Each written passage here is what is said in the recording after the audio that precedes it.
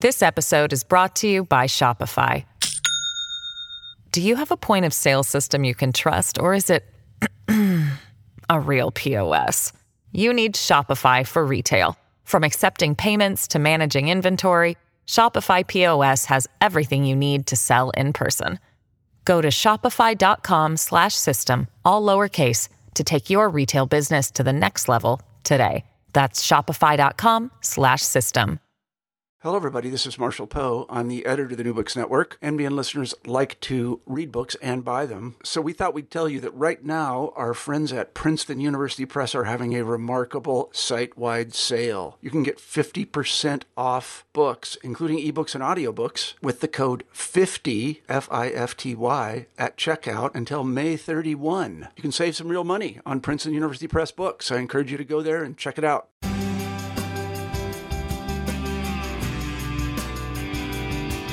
Welcome back to New Books in Sociology. I'm Patrick Sheehan, one of your hosts of the channel. Today we'll be talking with Ken-Hao Lin and Megan Tobias Neely, the authors of Divested: Inequality in the Age of Finance, out in 2020 from Oxford University Press. And a short bit on the book. Divested explores the rise of finance in American life over the last 40 years and its implication for American workers, families, and economies. The authors argue that finance has transformed from a servant to the economy to its master, from a means of creating a prosperous society to an end in itself. And the consequences of this shift are profound, the authors show. They identify the many ways finance has driven the yawning growth in inequality in the U.S. by redistributing resources from working people to owners, executives, and financial professionals. And they use historical analysis, quantitative and qualitative data together to offer a clear, comprehensive, compelling account of one of the most important economic developments of our time.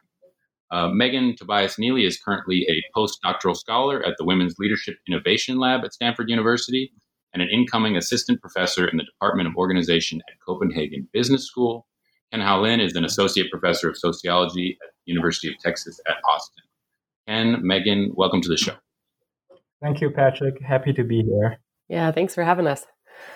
Great. The first time I really heard or thought about finance was in the wake of the crash, and I remember reading something that was in Rolling Stone by Matt Taibbi, and I looked it up, in which he called Goldman Sachs, and by proxy kind of all of finance, quote, a great vampire squid wrapped around the face of humanity, unquote. And I think a number of people, at least my age, this was their first introduction to what finance is, the vampire squid.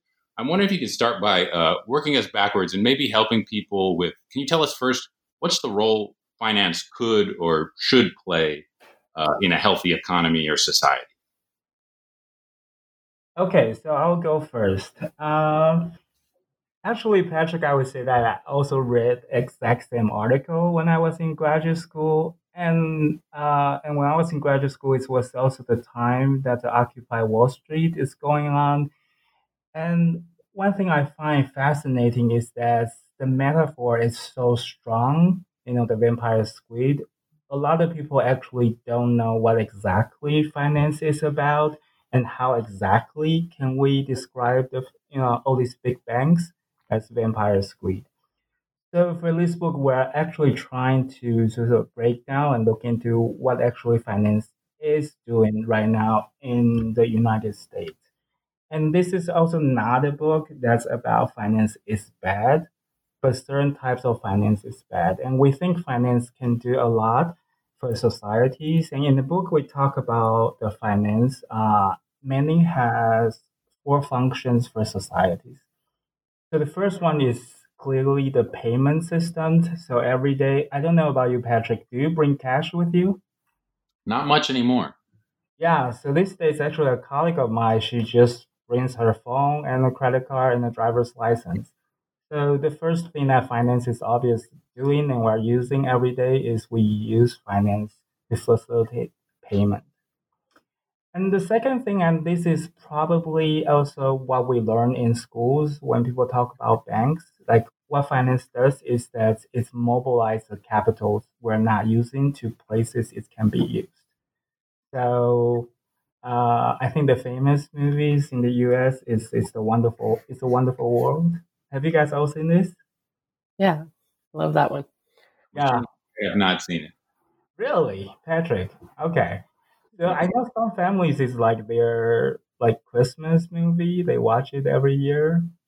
So, what banks does is that we put money we are not using right now in a bank, and they move the money to places. They lend it out to people who want to buy houses. They lend it out to people who want to open a business.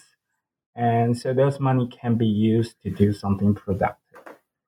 And the third one is that the finance help us sort of manage our personal or family resources, right? So, for example, at the beginning of our career, we may want to buy a house, but we don't have enough money to do so. So we can supposedly take out a loan to either buy a house, open a business, and over time, as we make money, we can pay off that loan. So instead of waiting until all of us are in our 50s and 60s, we're able to, in some way, borrow from the future to do something productive in our life. And I think the last one that's coming in now is finance supposedly can help us manage risk. So, the common example is insurance, right? So all of us, if we all pay into a pool of money, if any of us have health issues or have a car accident, we can take money out of that pool to deal with those incidents that personally we may not be able to afford. So these are the main functions that finance plays in our society. Megan, do you have anything you want to add? I think that covers all the, kind of the key parts of how it really does make our lives so much more convenient. It can really create exchanges among people, make them so much smoother. But it just that what happens is it gets so much more complex from there. And that's kind of what we examine in the book in detail, and how that shifts money away. It can actually then shift money away from those basic transactions and making them easier for everyone involved, to making them much more complex and obtuse to the benefit of financial investors. Yeah, exactly. I think, like Megan just said, that we're actually using finance every day and at different stages of our life, but the process is not very visible to us. We kind of know it as very passive users, and whenever we give the banks our money, whenever we're using the credit card, we actually very rarely get to know actually the inner working of finance.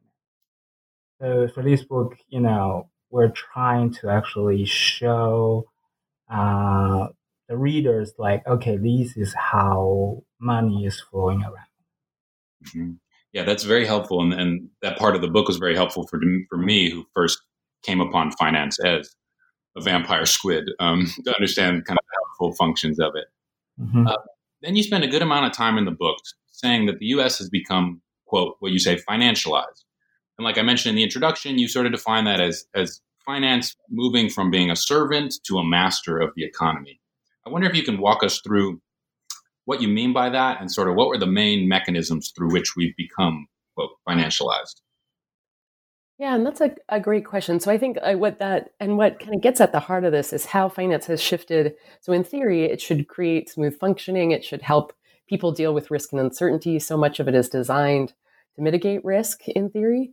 But what's happened with, as finance has become this principal driver of society, it now has these very complex calculative and derivative logics that have like subsumed all parts of our lives. So those financial products we rely on an everyday basis, many of them are almost deliberately, in many ways, too difficult to understand. And some of the investments that happened on a broader scale that maybe stem from our 401ks or our pension funds or our university endowments are then invested in ways that are so complex that sometimes even the people investing in them, the institutions putting their money in them, can't fully understand it. And that creates all these problems. So this is first that expansion of those financial logics that don't make sense to many people in everyday practice into all facets of our lives.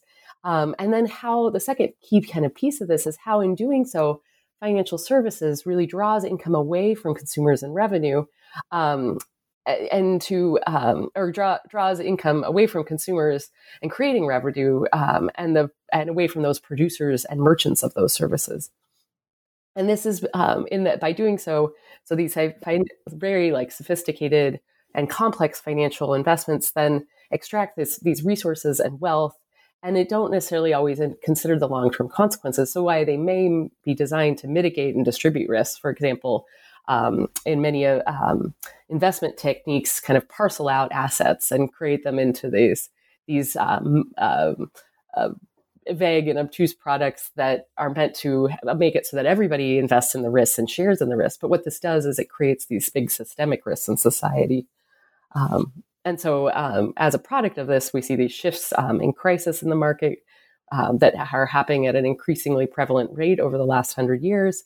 And that creates more uncertainty for, the average American family and more kind of precarious and mistrust rather than alleviating the risks they face in their lives. May I ask something that was very helpful for me when you're describing the financialization of the U.S. economy was the distinction between the finance sector itself growing in size and productivity and political power, and then also how even non-financial firms develop sort of financial arms and finance becomes a bigger part of their economies. Could you help talk me through each of those, how each of those developed? Yeah, so I agree with what Megan just said. And of course, coming from academia, we have a very formal definition of what we mean by the rise of finance or financialization in the book. But I want us maybe for now to think about some experiences we have, as just everyday consumers. I will share one I had a couple years ago that I was looking to buy a new car, and I picked the car. I Googled to figure out how to negotiate with the salesperson and everything. Eventually, I settled down on the car and I was trying to negotiate for a better price. And at that point, the salesman tells me that, you know what, we can offer you $500 off if you take up a loan for this car. And to be clear, I think maybe coming from Taiwan, like my plan was actually just buy the car with cash. I save up, for a few years for this. I'm ready to buy it. So I was kind of shocked that I can get a discount if I take up a loan. And so I did take up the loans and I paid off as soon as I can. I think a minimum you cannot pay it off right away. You have to pay at least like in 3 installments. That's what I did. But I kept thinking like, why exactly they want me to take up a loan to give me a discount? If anything, wouldn't it increase their risk? What if I don't pay off my loans? Right? It doesn't make any sense at all. But I can see that from a bigger picture, they are actually counting on that there will be enough people either not paying off their loan or paying off their loan late. That's at average, they will make more than $500. And I think this is just an example to show that how all these big companies, no matter whether it's car companies, or we can think about something trendier, such as Apple Card. That was, I think, just released last year. I don't know, any of you have Apple Cards? Not yet. Not yet? You're thinking about getting one? I heard it's like pretty fancy. Yeah. Yeah. So I think, this is just an example to me that illustrates how, the US economy is now financialized. And the sense of that now we're no longer selling you apps, we're no longer selling you electronic device, we're now no longer selling you cars. We're thinking about, how exactly can we use financial products and how we sell our, sell financial products along with other products.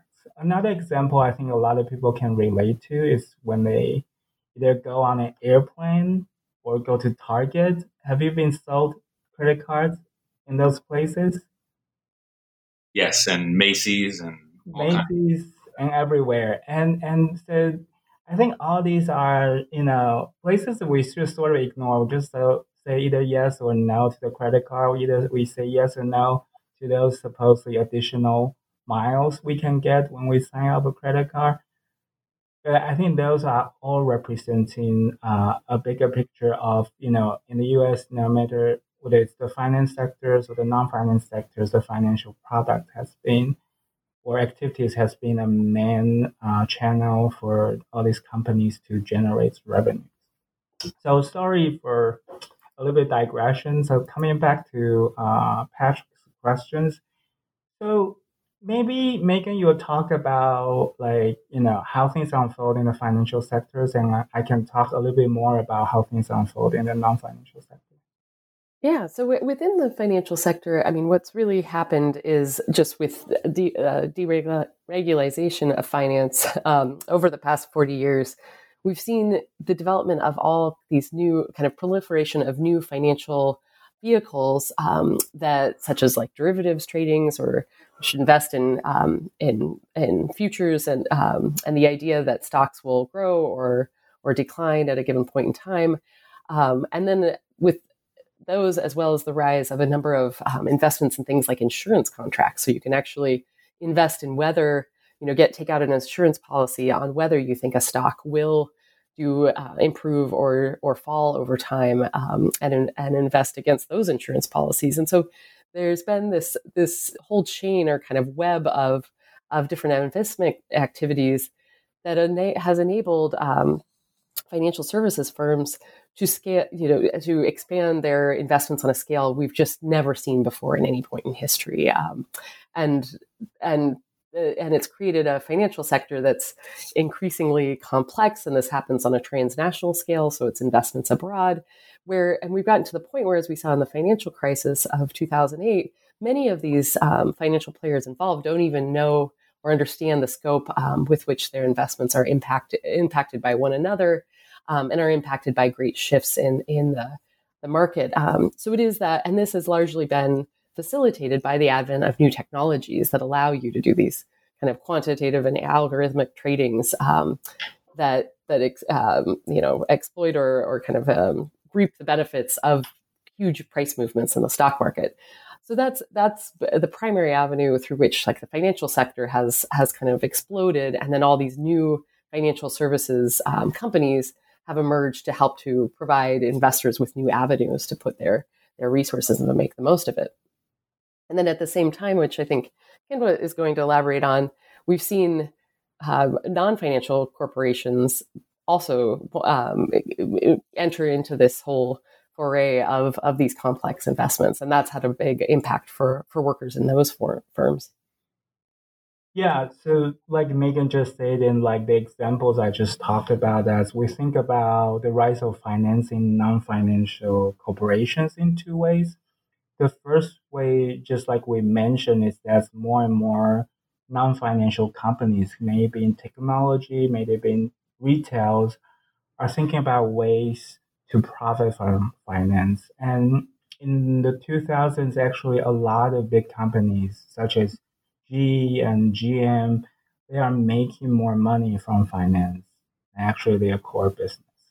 The second way, and I think this is potentially linking the two pieces together, is how all these non-financial companies are starting to think like banks, starting to think like all these hedge funds in the financial sectors. So instead of figuring out how they increase their market share in the consumer market, they start to think about their company as a stock and how they can sell by different companies or different units in the companies to increase the value of their stock. And this leads to a lot of problems, such as in the 90s, we see massive layout. And even now, we have all the precarious employment, and these employment conditions are a result of companies trying to maintain their stock price.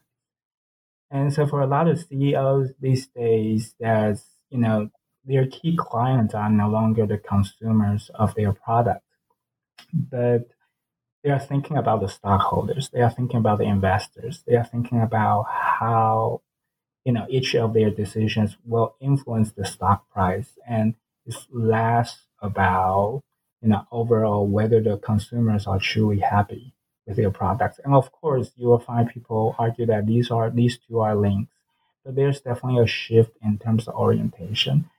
Another key argument we want to make in the book is that, in theory, finance shouldn't be so profitable or should be less profitable than before. And this is because there's a huge technological change that's happened in the past 3 or 4 decades. Back in the days when you run financial services, it involves a lot of human labor. If you want a check, if you want to, you know, move monies, a lot of time there's involved this real work of people have to do these things. But with computers, with all the electronic technology, supposedly, all these costs should be going down. And, some of the financial economists actually have looked into it and they find that, it's indeed very strange that finance is so profitable. That's, all the increase in profitability in financial sectors and financial activities in financial sectors are not driven by efficiencies, but are driven by quantities of process. And so Megan and I were both looking to kind of what kind of mechanisms is create this high profitability for financial activities. And one thing I wanted to kind of reiterate on that point that's come up in the news a lot lately is one of the things that allows for these really high incomes, especially among those who do the investments themselves, are that they measure their gains in the short term. So there's this big emphasis on quarterly or even monthly reporting of financial returns, and then the income is tied to that. So you can spark a huge investment return really quickly that might not actually create, economic growth in the long term or not be sustainable in the long term, but still get this big payout in the form of an incentive pay or a bonus. But one thing that's come about lately is even big financial investors like Warren Buffett have really questioned this practice and said, maybe we need to move to a model where corporations don't report their gains on a quarterly scale, because we need to incentivize these investors to do long-term investments that pay off over time and create, sustainable growth for everyone. So it is partly that, that instantaneous pursuit of profit that's enabled by and kind of amplified through technologies that then allows these exorbitant incomes that often defy any sort of rational economic model of how value or pay is determined. I mean, for example, leading financial CEOs and a lot of hedge fund managers, what they make, it goes beyond what we can rationalize as a product of productivity or efficiency. It's just exponentially higher than that. And it's because of this short-term focus. This episode is brought to you by Shopify. Do you have a point of sale system you can trust, or is it a real POS? You need Shopify for retail. From accepting payments to managing inventory, Shopify POS has everything you need to sell in person. Go to shopify.com/system, all lowercase, to take your retail business to the next level today. That's shopify.com/system. The book is a lot about inequality. And one thing you mentioned sort of in the meat of the book is that there were or are theories that the growth in finance is actually going to be able to alleviate inequalities. That, at least in the examples Ken gave, if we loosen up credit, Macy's or your airline gives you a credit card so you can access something more valuable early on. Somehow the loosening of credit is going to sort of democratize money in some way and help alleviate inequalities. Could you first help me with what the theory exactly is there, and then maybe walk me through if and how that looks in your research, if that proves to be true? Well, as far as I know, I do not think there is a formal theory about why increasing credit would reduce inequality. However, if you look into history and, we look into part of the history, but there are also books.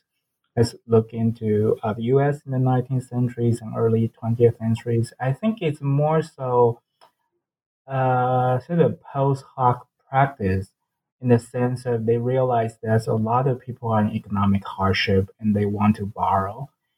And often they have a problem to borrow, or when they borrow, they are facing extremely high interest rates. So since late 19th centuries, the U.S. government has been supporting, the expansion of credit.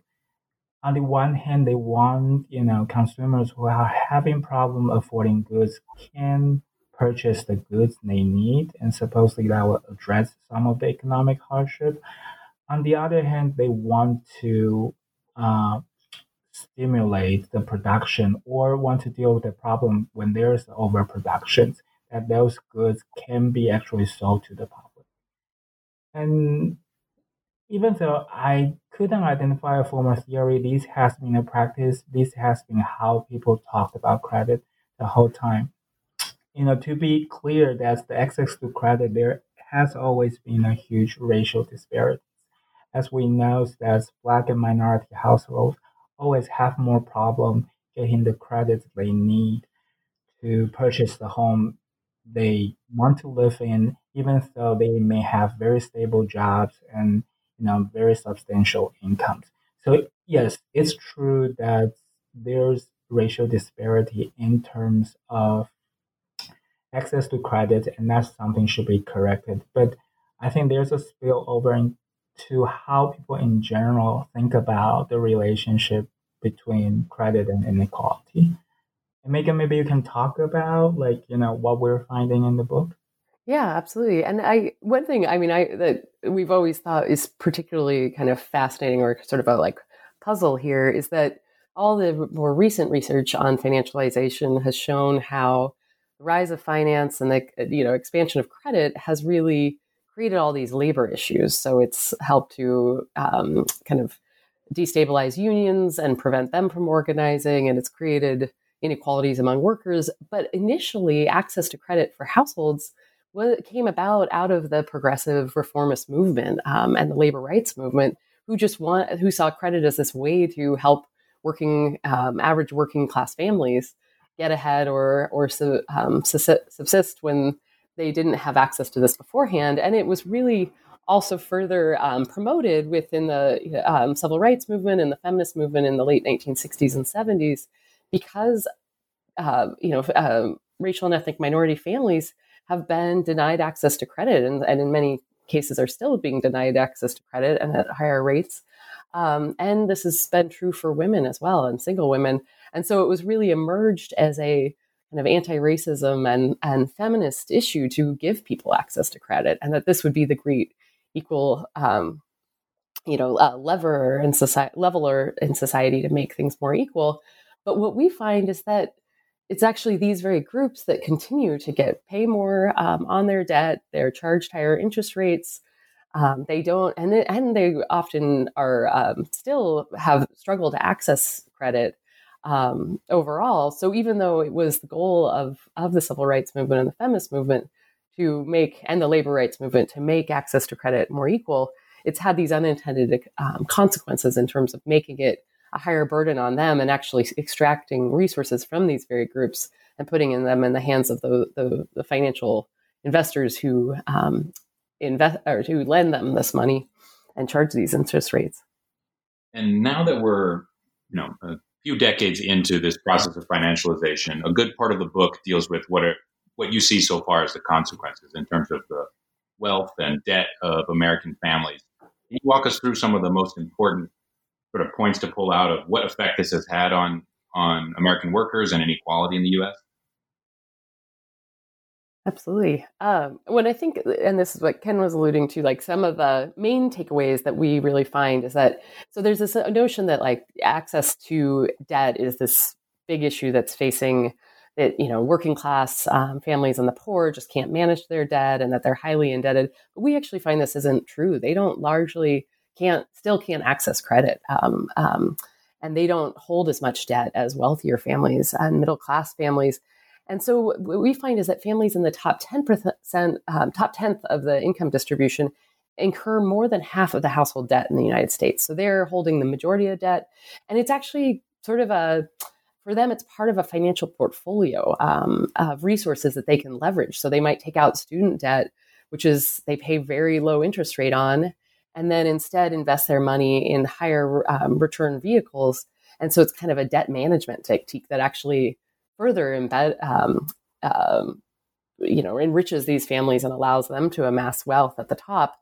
Whereas we find the bottom 20% of American families receive at most 5% of all household loans. They really aren't getting much access to credit. And and because of structural racism, these families are more likely to be, or low, racial and ethnic minority families are more likely to be worse off and have less access to credit and are largely excluded from the credit market among these low earners.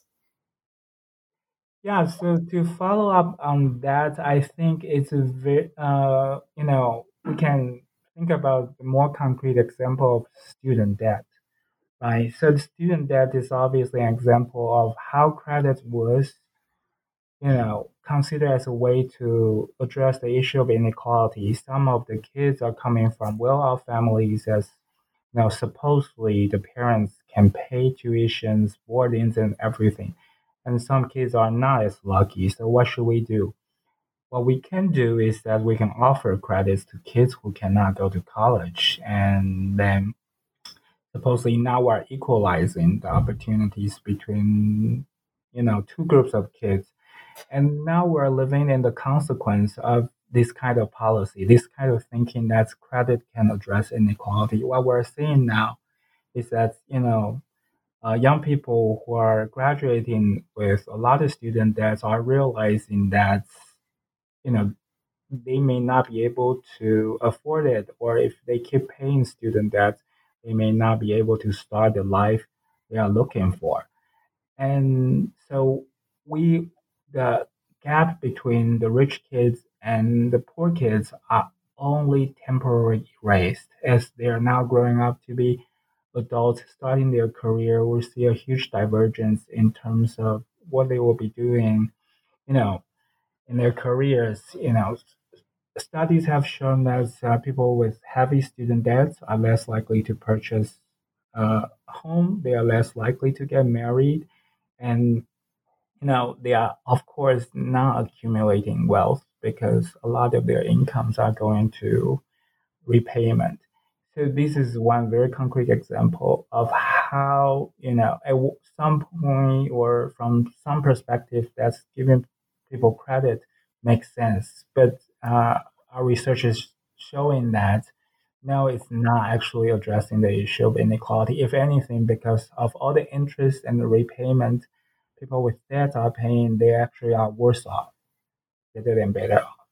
And I was always surprised when we learned that those with the most student debt really are, and it makes intuitive sense once you think about it, but it's really doctors and lawyers, and those are people from generally are more likely to be from class privileged backgrounds, and so they feel comfortable taking out that much debt, and then it benefits them. And it's those with a higher debt burden who take out these smaller student loans, like $500 to $2,500 are the most likely to actually default on those.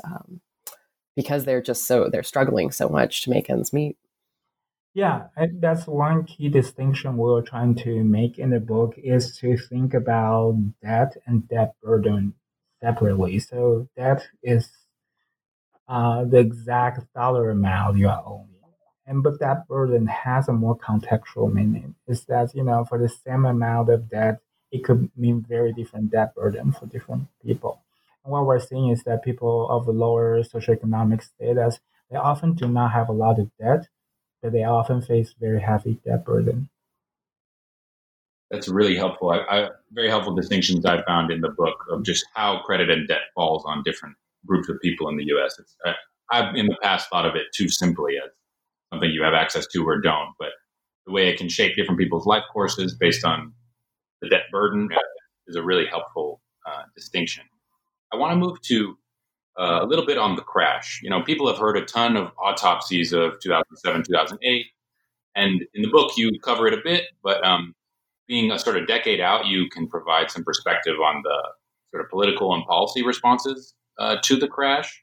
And you say that the political response has done more to restore than reform the role of finance in the economy.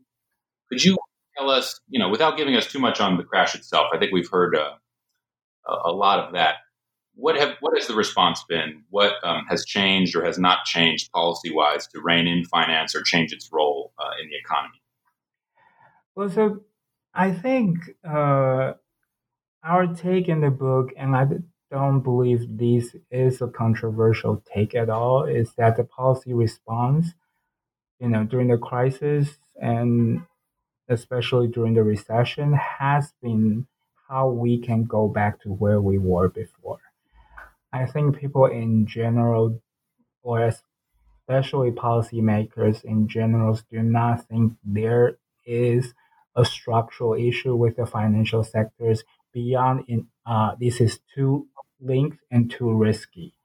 There are too many big banks control too much of the economy, and that's mostly dominate the thinking policymakers have. So you can see a lot of policy discussion at the time is really thinking about how we can reduce the risk in general, but maintain the systems. To have the original system in place, now we're just going to put more seatbelt on, we're going to put more cushions on.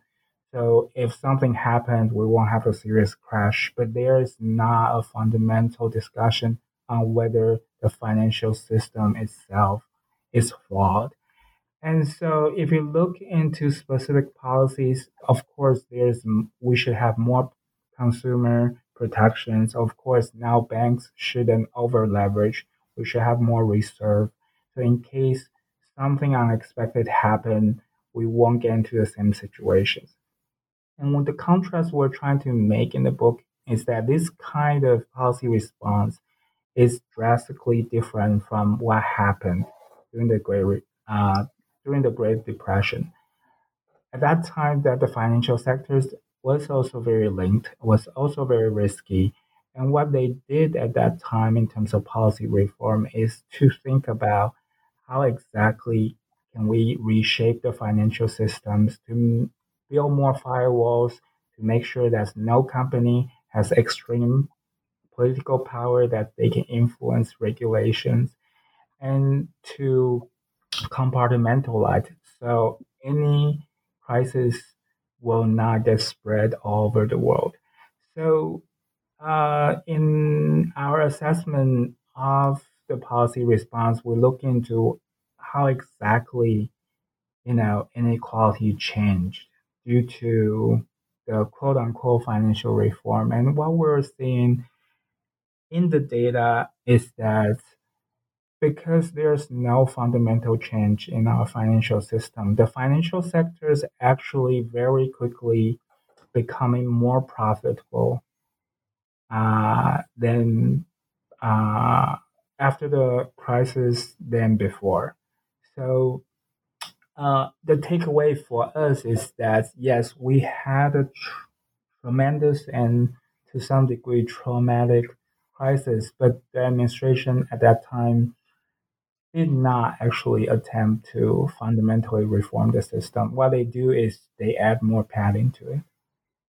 And about that padding, how much is that going to help? Is that going to forestall crises in the future? Is it hopefully going to lessen the impact of them or the reach of them? What's your assessment of the reforms that have been done, how they will shape sort of our relationship to finance moving forward? Do we expect to have crises like we've had in the past, or will this flatten them out? Megan, do you want to go? Yeah, what for one, well, there's two kind of pieces to that. I mean, what we looked at, so the one thing, the regulatory response has helped to address some of the issues in terms of systemic risk, although arguably perhaps not enough in terms of keeping it those reforms from being scaled back during the current administration haven't been effective enough. But what we really have shifted the attention to is just thinking about how that response in the future will not only will not necessarily alleviate these recurring financial crises, but that what we think is more important is how they also won't ensure that inequality doesn't persist. So they kind of approach inequality as like a fundamental part of our society and don't think about how the reforms should have addressed those inequalities. And this is kind of especially apparent in two ways based on the fallout from the crisis. So one thing, as Ken was saying, the stock market really rebounded, and it rebounded much quicker than your average U.S. household. So, it fully recovered by 2013. But at the same time, we still had a high unemployment rate and high single-family mortgage delinquency rates. So people were still defaulting on their mortgage. And the typical American family law owned like 30% less than they did in 2007 before the crisis. And this is largely because this really exacerbated inequality in two ways. So for one, the wealthiest families are more likely to be invested in financial products. So, and by wealthiest families, I mean the top 10, 10% of families, and the top 25% of families are more likely to be, and even the middle class to some extent. But when we get to the middle class and working class families, they're more likely to be invested in home ownership. And they are still, in many ways, at risk for that home ownership wealth to be compromised when there's financial crises and downturns. Although we've made more protections there, they're still more vulnerable. And this has especially a bigger burden on racial and ethnic minority families, who are more likely to have their home, or wealth residing in their homes, and for this reason encountered some of the most the greatest hardships during the financial crisis because of the fallout. So while the regulatory changes can do more to protect financial institutions within the financial sector, it hasn't fully addressed the fact that when we have these leaps and bounds in the stock markets, or we have crises that come up, those who are the wealthiest or the best, most class privileged will be able to bounce back because they're invested in the stock market. And that's what is addressed in the response and can recover quickly. But it's really people, more average families, who are going to be the most hardest hit going forward. And we need to do more to protect them. Yeah, so like what Megan just said, that in the book, we are trying to make into us a very important distinction in terms of what kind of social problem the finance sectors might create. And we think that the one that captures people's attention is a very short-term acute financial crisis like the one we just experienced 10 years ago. And we're arguing that there is a different type of problem that finance is creating and has been creating for many years, and it is a transfer of economic resources from the poor to the rich. And I feel we always, and understandably so, we always pay so much more attention on the first type of problem the finance creates, but we don't pay that much attention to the second type of problem, the link between finance and inequalities in the U.S. And it's mostly just because it's not as visible and it's not as acute, but it's equally consequential in our opinion. I want to ask one question that comes out of the conclusion of the book. Something that you put in there that I found really compelling was you reference a finding in psychology from the 1960s, I think, that has been called the, quote, just world hypothesis. And then you use this to sort of frame both of your orientations towards this work and what you're trying to do in getting this research out to the public. Would you tell me about the just world hypothesis, maybe briefly where it comes from, and then how you see your role as social scientists, how you position yourself around that? So I find the just world hypothesis to be very fascinating because I think it's in many ways very intuitive. So this is a just world hypothesis is a pretty popular concept in psychology. And the basic idea here is that people as human in general, we tend to believe the world is just. So we like to think that everything happens for reasons. We like to think that, people get what they deserve. And this is, we have a very strong need to hold this belief, either explicitly or implicitly. And as such, often when we see some sort of social phenomena, we have this strong urge, no matter voluntarily or involuntarily, to try to understand it. But more often than not, we're trying to rationalize it. And the reason we are bringing these ideas to our thinking of inequality is that we see a lot of thinking like this when people think about societal inequality in general, or when people think about how a certain individual is compensated. So recently, I'm currently teaching this inequality seminar at UT, and there is a contrast I find super fascinating that's related to this idea. Is that I ask all the graduate students in the seminar whether they believe people are making more money because they have something special about them. Either they are more productive or they have more powers.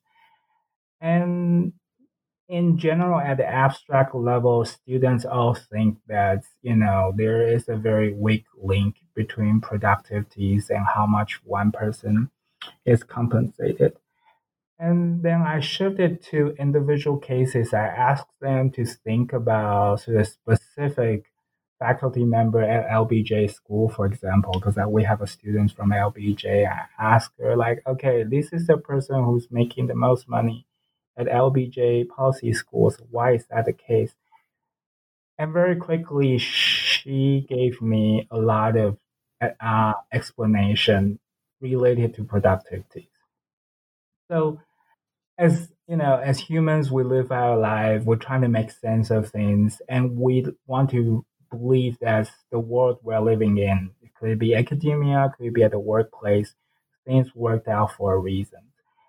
And the book, and we're writing this book trying to show that this kind of thinking is fundamentally problematic because often we don't actually know why economic resources is distributed in certain ways, and often we like to use the individual explanations about why people receive certain income. That sounds fair to us because we live our life. We wish that more productive workers will be compensated better. We wish people who are more talented will be compensated better. So we mistaken the just world we want to live in to the real world we are. And the book is trying to show that, the inequality we're seeing in the past decades cannot be thought as simply as we wish. And so that's mostly why we are bringing the concept into the concluding chapter of the book. Great. I know we've taken up a lot of your time, so I think we're going to leave it there. I want to thank Ken-Hao Lin and Megan Tobias Neely for coming on the show. They're the authors of Divested, Inequality in the Age of Finance, out in 2020 from Oxford University Press. Ken, Megan, thanks again for coming on and talking to us. Thank you so much for having us, Patrick. Thank you, Patrick. Okay, bye-bye. Bye. Bye.